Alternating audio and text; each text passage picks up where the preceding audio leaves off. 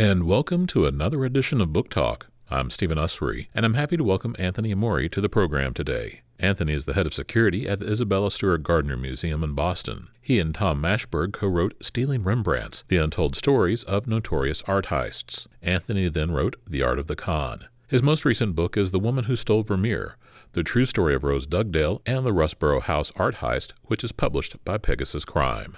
Since you do have experience in national security matters as well as art, have you heard about any art theft or damage that happened from the invasion of the Capitol building on January 6th? That's a good question. I've been looking for that. I haven't seen it. I've only seen reference to someone who was injured when they were attempting to take a painting of Tip O'Neill, which is news or, notable at least here in Massachusetts because that's where he's from, but I haven't seen confirmation of it. Thank you so much for coming on the show. Oh, it's my pleasure. Thank you. How did you get involved in the world of art and security for museums and such? Well, I started my career in Homeland Security. After 15 years working in that field, I decided I wanted to try security in a different realm. Saw an opportunity at the Isabella Stewart Gardner Museum in Boston, where I'm located. And the Gardner Museum is unfortunately known as the site of the biggest property heist in the history of the world. So I like challenges in my field, so I thought I would apply there. And then the next thing you know, I was protecting art and involved in investigating that theft that I just mentioned that occurred in 1990. Were there any other thefts? Oh, thank God, no. No, we've had no incidents in my 15 years. So my career, knock on wood, is intact. So let's talk about Rose Dugdale. There's much to discuss. So she came from very privileged circumstances. What was her life like growing up in Devon in the countryside of England? You can't overstate how wealthy her family was. She lived on an idyllic estate with rolling green hills and horses and every luxury a young person could want, in addition to an apartment in Tony part of Chelsea, and attended the best young ladies' private school, Miss Ironsides. Just the sort of life that was expected of people from her class. I guess what you would describe her as now would be as one of the 1%. She came from and was part of a world that is exactly what she has railed against her entire adult life. And her father was an underwriter at Lloyd's of London. He was. I describe him as a man's man of the time and a rugged and tough sportsman, but a loving father. And despite the problems and the controversies that the family endured because of his daughter throughout her life, he stuck by her and never disowned her and always did what he could to take care of her. Her parents wanted her to have kind of a conventional, wealthy, upper middle class type of life, but she wanted more to be than just a rich man's wife. She did, but it was a process. So you do see that her parents want her to participate in the debutante season. Many people have come out as debutantes and had their coming out ball and such, even in the United States. However, this was the prototypical debutante season. And in fact, when Rose was 17 and was due to partake, it was the last year, 1958, in which Queen Elizabeth II would agree to meet the debutantes herself. So it was an incredibly special year for the Dugdales to have their daughter participate. But she didn't want to, as you said. She didn't want to be paraded in front of young, eligible men as wife material. She considered it a meat market, quote unquote, and finally agreed with a trade with her parents. And I love this story because so much of it viewed through our current lens seems improbable. So the parents had to acquiesce to her attending Oxford in return for her coming out party as a debutante. And I find that really interesting because I think in 2021, any one of us, if their daughter approached them and said, I want to attend Oxford, the parent would eagerly approve.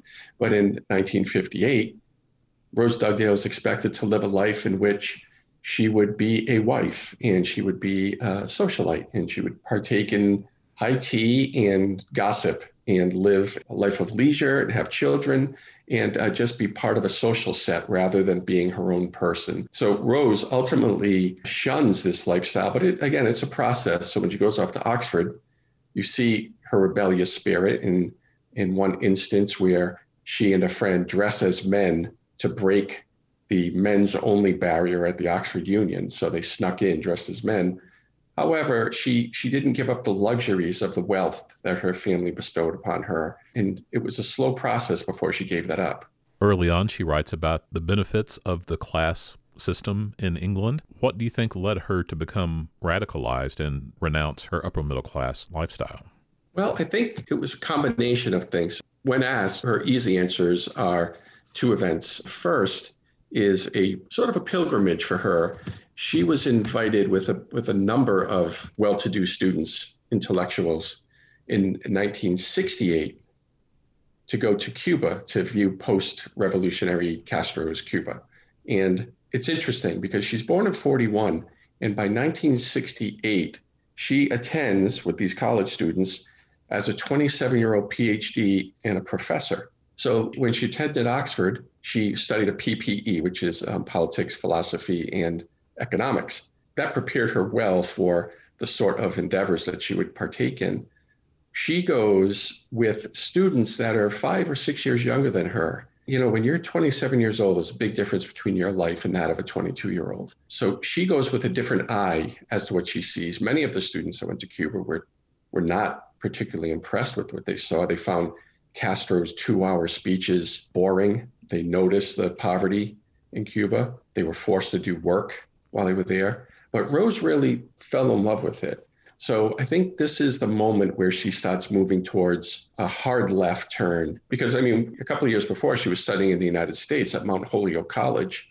And while she was here, she drove across the country in her sports car that she had shipped to the US. So she was not at this point a person who was turning her back on her privilege. But when she came back from Cuba in 68, there was this combination of what she saw there, what she experienced, the feeling of what a revolution could accomplish.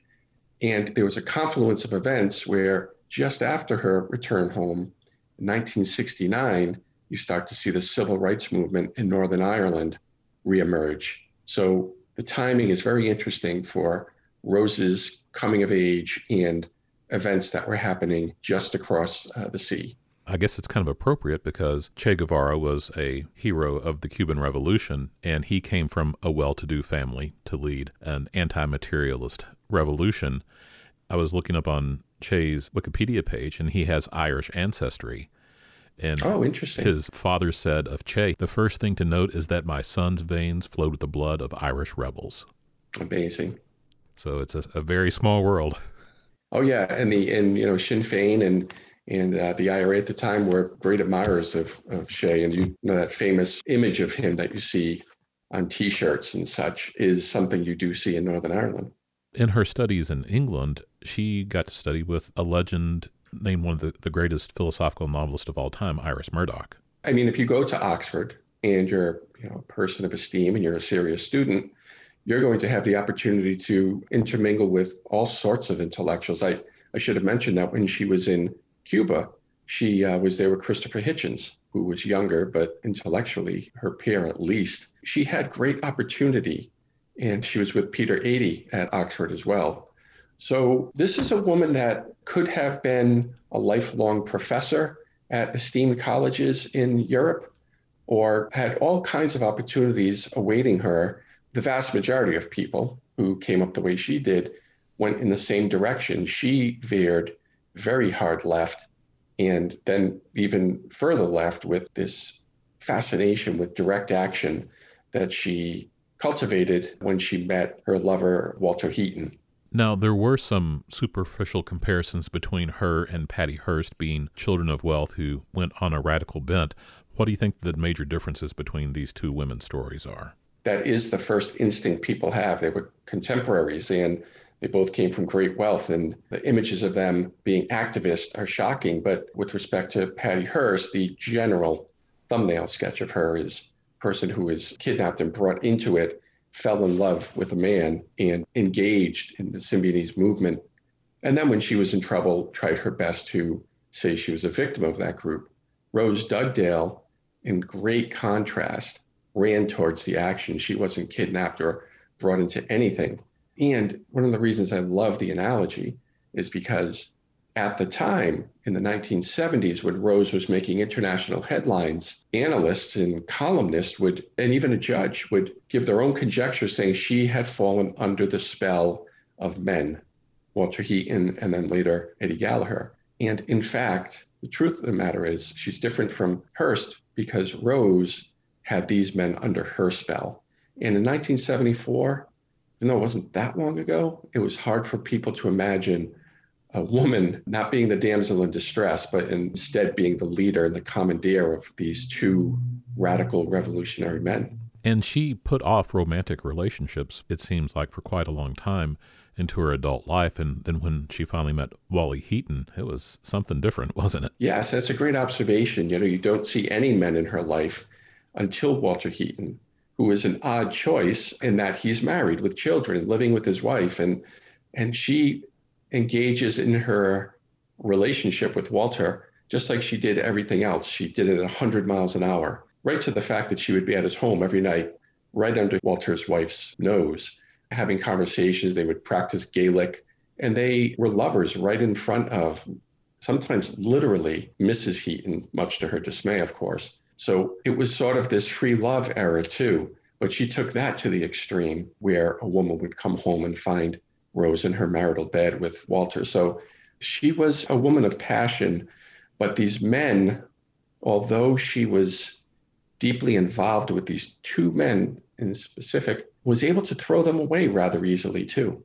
That cruelty they showed Heaton's wife in flaunting the relationship in front of her face also extended the way Heaton approached antagonizing her parents. What was the purpose of his cruelty toward her parents? My guess is that Walter was as hardcore as they came at the time, and he's still alive. He's in his early 90s. To my great relief, he found the book to be one of the best things he's ever read, he said, and completely accurate, which was great for me. But it does relay one of the stories where one night he had dinner with the family. They invited him over. Again, the family trying to stick by their daughter. And they had this radical revolutionary in their home, much older than their daughter, was spending all of her money and dressing to the nines on her dollar, driving a Mercedes on Rose's money, betraying his socialist roots. And at dinner, he told the parents that they were getting married and that their daughter was pregnant, which was untrue. On another occasion, Rose's family was greeted at their door by an undertaker who said he had been sent there because Rose's father had passed away, which he had not. So there were these really cruel things. Now, one of the perplexing things Rose did was give Walter, I think it was 24,000 pounds at the time, which is a lot of money then and now. And some of it was for his wife. So one wonders if she felt some guilt about what they were doing. It's hard to tell what happens between lovers and what they decide to do. But he was able to come away with a lot of money at Rose's expense. His wife noted that it was a lot of talk because he was very materialistic himself. And he showed that, yeah, absolutely. I mean, if you're a man of the people and you're a union leader and you go into all these rallies and you meet this wealthy revolutionary, and instead of giving the money away or spending it on the cause, you buy yourself a Mercedes in the finest suits, you have to wonder about the person's commitment. But it's a different time. And again, who knows what his motive was. I remember back in the late 80s, I saw a Jaguar and had an anarchy symbol on the back bumper. Perfect. She wasn't just a spendthrift when it came to giving money to Walter. She also was a very soft touch for supporting good causes and people in need in her neighborhood. She certainly was. So when she came back to the United Kingdom from Cuba, she gave up her apartment that she had in the city, in Chelsea, and she started a tenants union, which is essentially a small office space from which she could assist people in the area who were having trouble getting government benefits or housing. And she would even help people who were squatters in empty apartments. I sometimes jokingly say she wasn't just a social justice warrior. She was like a social justice Navy SEAL. Everything she did was for the cause. And you can admire her dedication to her beliefs. But you're right, she would give money to people when she could, to the point where she had essentially given away all of the money that she had and needed to find more money. And that's when she and Walter decided to turn to a familiar source, the only source of money she ever knew, essentially, which was her parents. In 1973, one weekend while the family was away at the British equivalent of the Kentucky Derby, she and a couple of Walter's associates broke into the family home in Devon and stole the family's antiques and art. Now, the paintings they stole were not masterpieces by any stretch, but they were valuable pieces, valuable to the family, and sort of thing that I couldn't afford, even though they're not Rembrandts and such. So they had the motive and they had the fortitude to pull off a crime, but they weren't professional criminals, even though Walter had a rap sheet. The manner in which they pulled off the crime instantly led the authorities and the family to realize it was clearly Rose. I mean, the servants did not hear the dogs on the estate barking because the dogs all knew Rose. When they looked at what was stolen, it was clear two things. One, that a beautiful piece she had bought her mother for Christmas was untouched, as was her bedroom. So it led the authorities to suspect her right away, and the stuff was recovered, but she and Walter were arrested, tried, and convicted in court. But even though her parents supported her, they wanted her to face justice. They did, and one can picture her family wondering when this madness would end, hoping that maybe this would be the moment that she would turn it around. And indeed, they went to court every day with their daughter. And the judge seemed to hope it would be that moment for her too. However, things went drastically awry. So the judge in the case found them both guilty and sentenced Walter to 6 years in prison, which makes sense. He had committed a crime, he's a prior convict, and he gave him a 6-year sentence. And in the sort of revolutionary hyperbole of the 70s, Walter said, "Not since Christ had there been a greater travesty of justice," which gives you a sense of the ego there. Rose adopted the Black Panther approach. She's a great admirer of the Black Panthers her whole life. Knowing that they used the courtroom as a bully pulpit, decided to do the same. And she got up and gave a political statement and railed against her family. Poor father was seated there. And she said, "I love you, Daddy, but I loathe everything you stand for." And then the judge looked at her and found her guilty and gave her a suspended sentence and a fine and set her free, saying that she had fallen under the influence of this man and she was unlikely to ever violate the law again, which would prove to be a massive misjudgment on the part of the judge. But in this case, I mean, to not punish someone who desires punishment is almost a punishment in itself. That is such a great point. That is honestly a great point, because if you look at video and photographs of Rose at the time when they're arrested, you see them being let out of the police station and Walter looks grim and Rose is smiling ear to ear. And when she's driven off, she's waving to the press through the window. And even when she leaves court that day, that's where the famous photo emerges of her raising her fist and smiling for the photographers, because this is her chance to get some bona fides in the revolutionary movement and to be let go because of her family standing. As she said, it was pure class justice. And it was a disappointment for her that would be a harbinger for her future arrest. Now, on the cover of the book, there's a picture of her on the right-hand side, and she looks determined to the point of pugnacious. That's exactly the image she was cultivating, but it's worthy because that's what she was, determined to the point of violence if necessary. And she would later say in interviews that she had resolved herself to the fact that she might have to kill people for the causes that she was involved in, and she was prepared. And she would soon prove her readiness to do so. So a really interesting thing, Walter's in prison and Rose is completely committed to him. She pickets outside the prison on his behalf, marches with these signs to free Walter and tells him she'll always be there. And she visits him weekly. And then just after Christmas in 1973, without warning to Walter or anyone else, she leaves, never speaks to him again. So you can see how she just sort of discarded him. And she went to Ireland. Now, she and Walter had already been working on behalf of the Republicans from England. They were shipping guns over to Ireland for the IRA. Again, they weren't smart criminals. They put a giant tricolor, orange, white, and green emblem above their offices. It dwarfed any other sign on the street.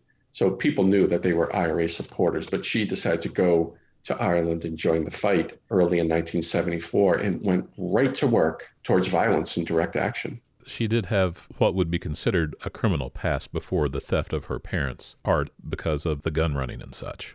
Right. No convictions for it, but suspected of it. And she had encounters with the law because of she and Walter be drinking every night and getting into fights at bars and just real rabble-rousers. So she was definitely on people's radar, and she was arrested at a protest and just known to be a leader amongst what the police would view as troublemakers in Tottenham. So she brought her reputation with her to Ireland. Her desire to support the Irish Republican cause in Northern Ireland, wouldn't the IRA really be very suspicious of a posh woman from England coming over and talking about their cause? Certainly would, and they were, as were IRA sympathizers. So Catholics in Northern Ireland would be suspicious of her as well. So she had a lot to overcome. But when she first got to Ireland, she hooked up with a man she had met once before in England. His name was Eddie Gallagher, and he was known as Mad Eddie Gallagher because he was such an extremist rogue that he wasn't willing to wait for IRA leadership to make decisions. So regardless of what side you fall on in the Republicans and the Loyalists, one thing is for sure, the IRA worked strategically. They tried to do things that they thought would be strategic gains for them, whether they were violent or not. Eddie was not one to sit around and wait for strategy. So he had his own sort of special unit that Rose joined up with immediately upon leaving Walter. The two of them came up with a plan, a very violent plan, and they decided they would hijack a touring helicopter. So Rose posed as a journalist and approached a helicopter rental service, spoke to the pilot and said she would need to tour certain areas in Ireland for a story she was doing.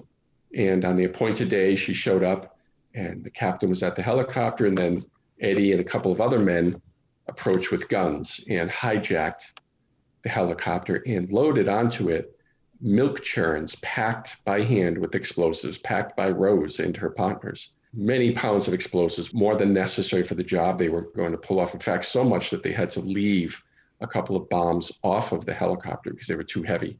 And they ordered the pilot to fly over the police barracks in Strabane, a heavily bombed out area in Northern Ireland already.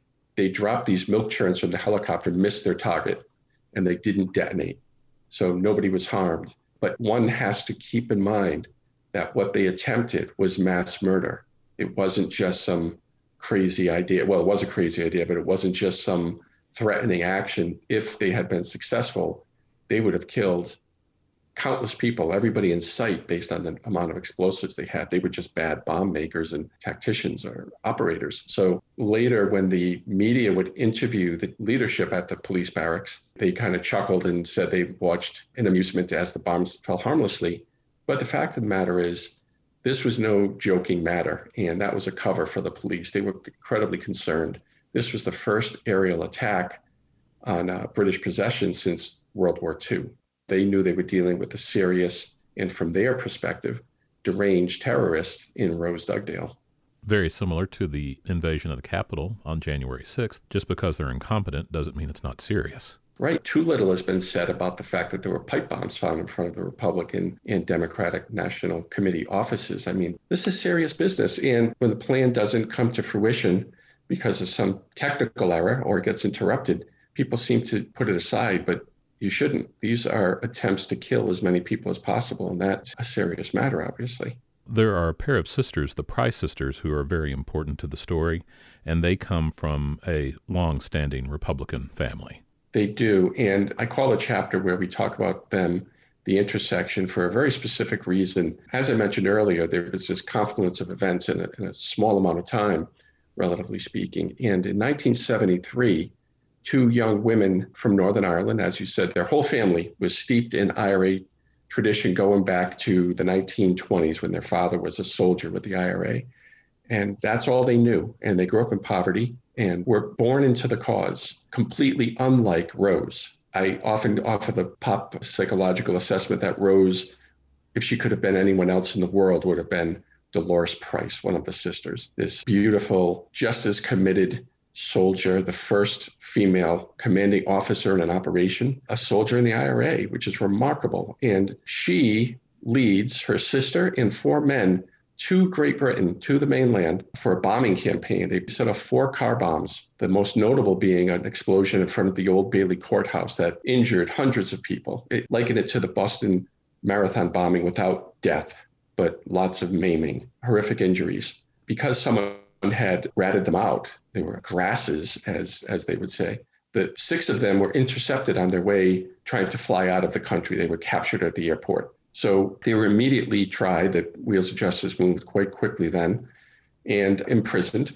And the Price sisters and the four men demanded to be treated as political prisoners, which meant they would have more access to visitors, they would get to wear street clothes, they would have more access to each other. The British government, rightly outraged by the bombing, decided, no, you would stay here as criminals. So they went on a hunger strike, and these famous hunger strikes from the 1970s. But it was especially newsworthy for whatever reason editors make their decisions. It was a major story around the world because I think in part these were girls. They were 20 and 18 years old. They were attractive young women that caught headlines at the time that mattered. And they were killing themselves for their cause. So the government, not knowing what best to do, of course, wasn't going to give in to their demands, decided to force feed these people. In the book, I describe it, force feeding is an absolutely terrible ordeal, worse than the hunger strike. And this really led to these two emaciated sisters just counting the days until they would die, because when you force feed people, especially the way they did it, it just leads to regurgitation and even more sickness and infection. So it was a horrific time for the Price sisters, and it motivated Rose Dugdale. So this book,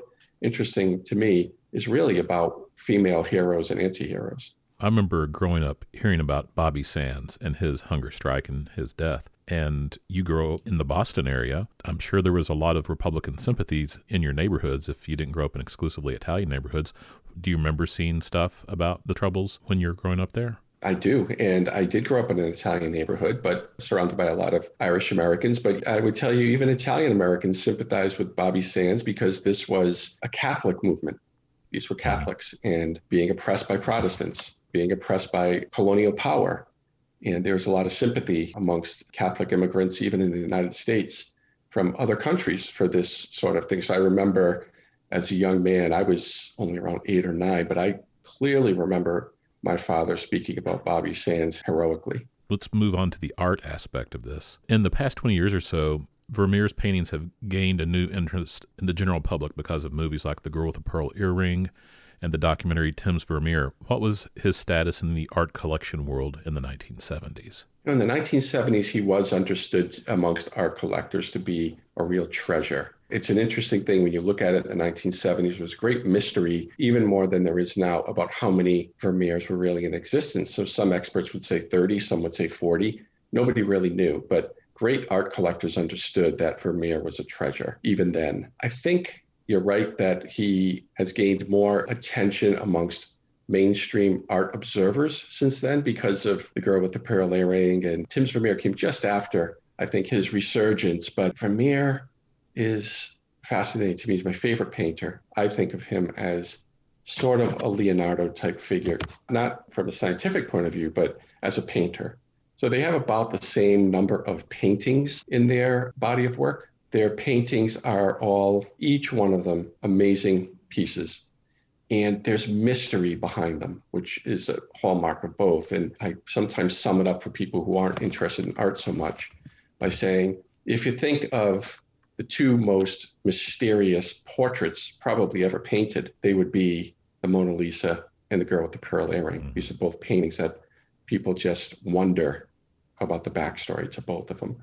And it's a good corollary between Leonardo and Vermeer. But like many, Vermeer died penniless, like Rembrandt, like Gilbert Stuart here in the United States. And maybe it's something about the character of these incredible artists. But when he died, he left his family in great debt. And it's hard to imagine now, but back then, the baker who provided your family with bread would be someone you'd have a great amount of debt to. After he died, to settle the debt, Vermeer's wife took 2 of his paintings and gave them an agreement with the baker to settle her debt. And those paintings were The Guitar Player and a painting called Lady Writing a Letter with Her Maid. And amazingly, those 2 paintings, though they parted ways after they left the baker's possession, would ultimately be reunited in a very odd set of circumstances 300 years later. It seemed like almost fate. I'm not a person to throw that word around. I'm like you. I totally agree with you. So I'm the sort of person, when you see something like this happen, because you don't typically believe in that sort of thing, you're really taken aback at the coincidence of all the paintings in the world to be reunited. The 2 paintings that were given up by Vermeer's wife that way is just a remarkable turn of events. And the fact and the circumstance that they were stolen to help fund freedom and anti-capitalist things that do with economics, since his family was broke at the end. Then this to help poor people was just very apropos. It sure is. And especially since the local area where Vermeer lived had suffered a major explosion in the area too that impacted a lot of businesses in the local economy. So the guitar player went to a museum called the Kenwood House, which had been owned and populated by the Guinness family, the founder of Guinness Fortune in Europe, thanks to their beer. The museum has really remarkably beautiful collection. And one evening in late February of 1974, somebody broke in. Somewhat clever crime. It was in the middle of the night. They broke open a window after they had secured the doors from the outside of the museum and cut the phone lines so guards would be delayed in getting help. And they broke the window, went into a room, and though there were a large number of really valuable paintings, including a beautiful Rembrandt self-portrait, they only took one, and that one was the guitar player by Vermeer, which in 1974, as you pointed out a few minutes ago, wouldn't be something recognizable to the general public as an important masterwork to take.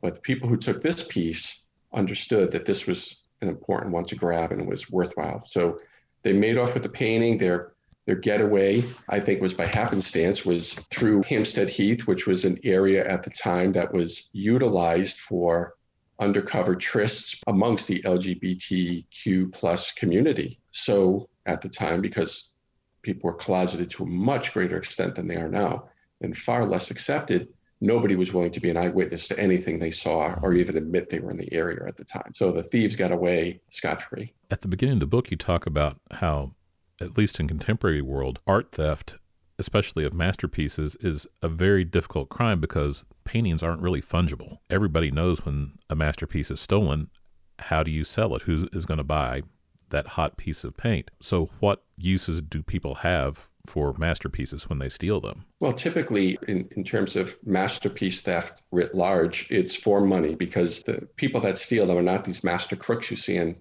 movies. They're common criminals who have fenced all kinds of stolen things and assume that if they take something worth millions and they get just a small percentage on the black market, they're going to be rich. Well, the fact is, as you said, you can't really sell them. They're too easily recognized and too valuable. So they usually put them in hiding. And that's one of the things that drew me to Rose Dugdale 15 years ago when I first encountered her story, because she was an outlier. Not only was she the only woman to pull off a heist of a masterpiece, but her purpose was political. It wasn't to monetize these paintings. It was to win the movement of the Price sisters from a British prison back home to Northern Ireland to serve their sentences. So it's really outside of the normal curve in terms of who did it and why they did it.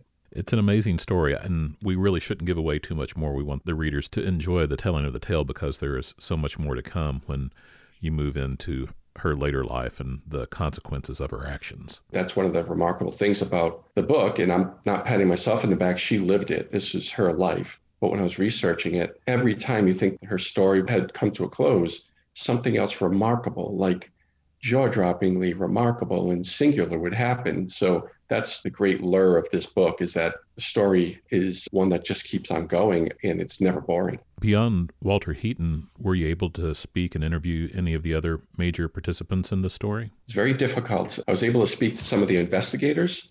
I was able to speak to one criminal who robbed the Rossborough house later and knew of Rose Dugdale. But an interesting development happened. We spoke about Dolores Price, and Dolores Price's story ends rather sadly. It's not relevant to Rose's future, but it's important to the book, and here's why. She was later released from prison, as was her sister, and she stayed a steadfast Republican. But she was very unhappy with the Good Friday Accords. This was not what she was fighting for. She didn't want compromise, and became disillusioned with Gerry Adams and Sinn Féin.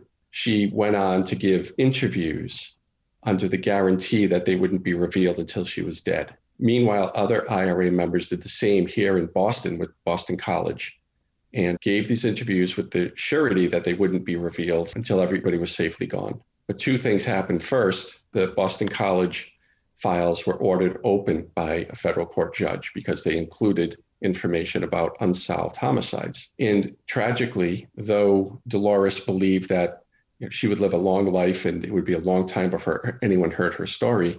She passed away early. She was only 63 years old. She had been abusing drugs and alcohol that she attributed to her post-traumatic stress disorder from what she experienced in prison, understandably. So her story was told. As a result, I was very close to being able to speak to Rose Dugdale. I had a very trusted intermediary of hers, but at the last minute, she was told she couldn't participate because so much harm had come from people involved in the Republican movement giving interviews in modern day that she was basically forbidden to speak to me.